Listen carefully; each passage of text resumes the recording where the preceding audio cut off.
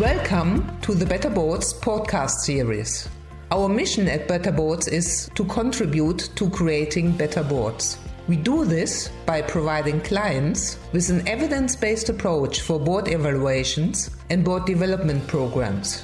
To fulfill our mission, we would like to give a voice to all who care about creating better boards. All the views expressed in our podcasts are the views of our podcast partners and not those of Better Boards.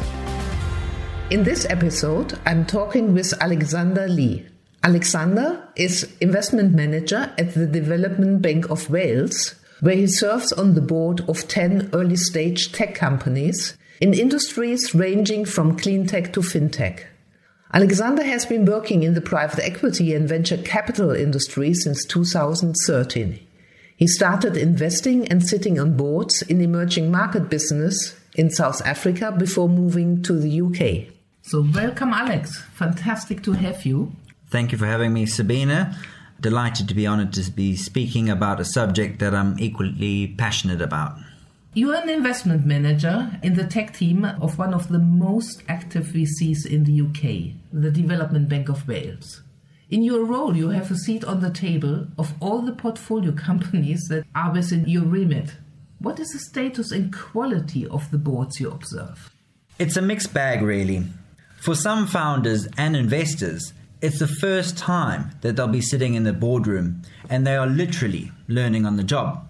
For others, let's say entrepreneurs, they realize the value-enhancing ability of a strong board and bring the board together before they've even received the investment. The quality of the board falls into a category I like to call investor readiness. There's very little training and information available to entrepreneurs to really help them get investor ready and to make that leap from an innovative startup based out of their garage to actually being in the boardroom with C-suite executives. And this is something I'm actually personally trying to change. I think if we could just focus on one thing overall, it must be said that generally speaking, early stage tech startup boards lack financial experience, and this often translates into poor financial control and unnecessary company failures. Can you describe how boards develop alongside the growth of their companies?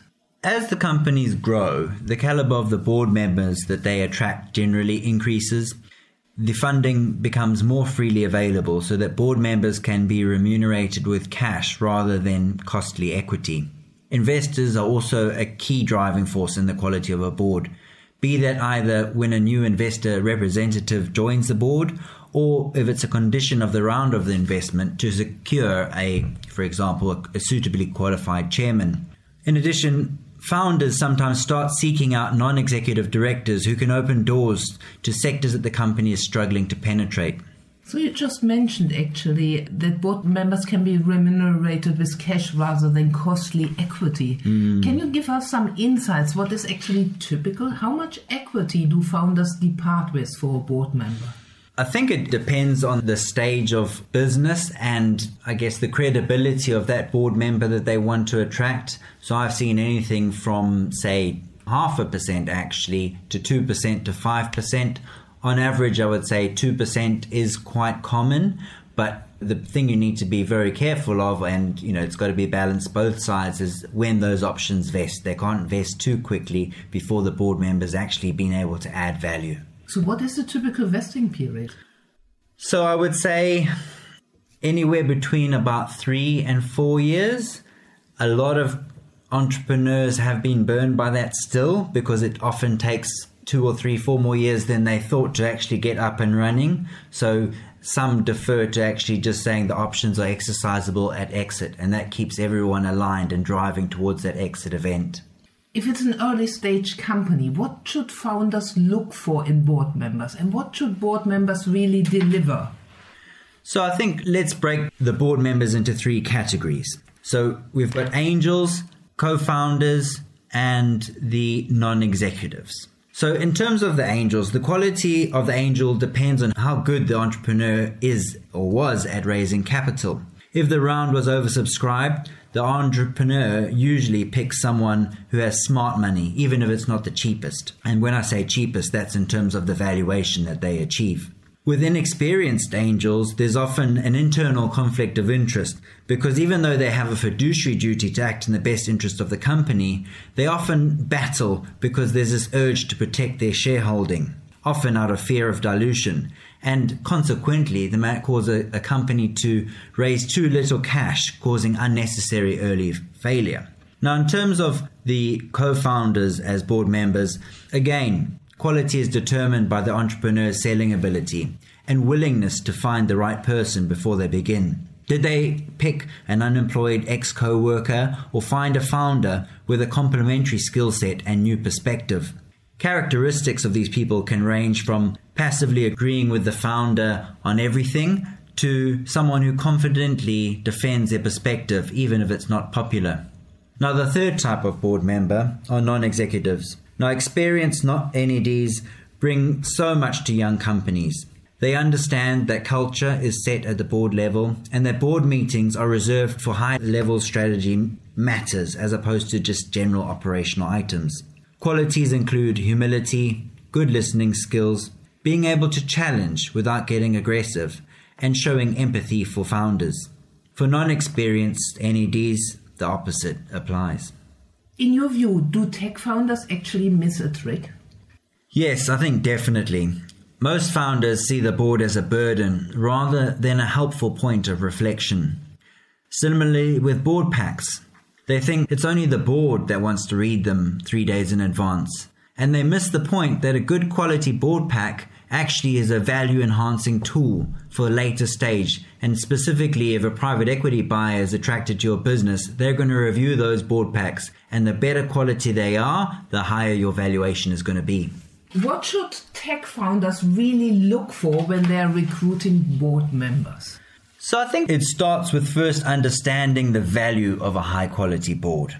A strong board can help you raise more funds, give you a more competitive valuation, open more doors, help the company benefit from past failures that aren't necessarily yours, and very importantly, help set the right strategies from the start. Then, founders should use their pull as an exciting tech startup to attract a fully formed and balanced board, including an experienced chairman. So what should board members actually bring to the table who are thinking about joining a young tech board? So I think you've got to think in terms of what are early stage, often young entrepreneurs missing. And it can be simple things as, in terms of how to actually conduct a board meeting, how to maximize the value from the board. So a lot of entrepreneurs may start off and think that a board is about downloading information to your board, whereas in actual fact, most of that should be done via the board pack. And then it's assumed that that is read and the board is actually to discuss very pertinent issues and strategy and to extract the maximum value from the board. And that only becomes evident when you have a strong chairman who guides the board meeting. So I think that's the number one skill that I would like to see more of. And then the other bit is, I think, financial rigor. So a lot of entrepreneurs would have had to have built a financial model in order to secure their investment. But how many of them are actually using that to help guide the business? Has it been built as a financial model or actually as an operational tool that can help inform strategies to make the business stronger? How could founders really make the best use of boards? Can you provide our listeners maybe with 3 action items for founders? Okay, yes, sure. If you and your board are inexperienced, I would definitely invest in some boardroom training. It's not something that probably comes naturally and it's probably nothing you've experienced before. And just think about all the training you've had for various other components of your life. And this is probably a key one going forward. And in fact, we run a CXO forum at the Development Bank of Wales, and all of our investee companies receive this free C-level training on items like this. And actually following your boardroom training session, Sabina, we saw a market increase in the quality of our board meetings across the whole portfolio. And number 2, I think it's realize that your board is there to help you. On board packs, mark items for information, for discussion, and for decision. You'll get far more out of your board. And the third thing founders should do is either conduct an internal review or ask external consultants to review your board. What are your strengths? Where are the gaps? Who's adding value? Who's not? Then take action from the findings. Fantastic. Thank you so much, Alex, for contributing. Thanks for having me. If you would like to contribute to our podcast series, please do let us know. You can best reach us on info@better-boards.com.